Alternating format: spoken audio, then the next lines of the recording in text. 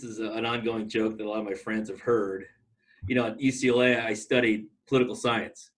And so what they tell people, that poli-sci majors, you're either teaching or you're unemployed. And so I guess for me, it's a necessity. I mean, I kind of Right.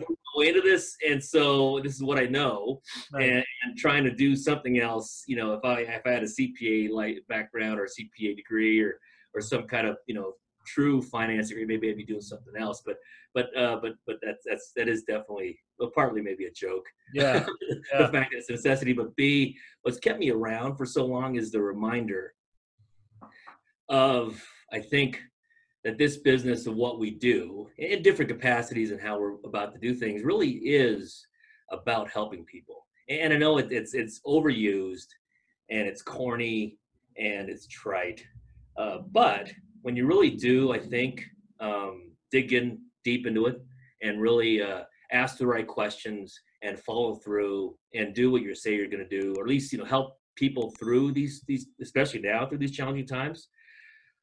Like with a basic refinance of helping them lower their rate, and an extra $200 a month is huge Right. for people. I mean, working with clients that have multi-million dollars worth of a portfolio of real estate, and then turning around and help them now with just a basic conventional refinance. That extra $200 means a lot more to them than you'd think. And then so it's really helping people.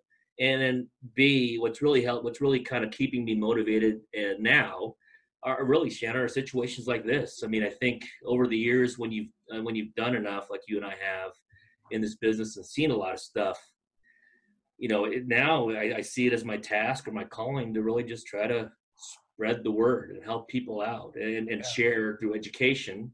Hopefully it generates business, but if it doesn't, that's fine. But life goes on. But it's really educating and motivating people to stick it out and to hopefully do the right thing and move on.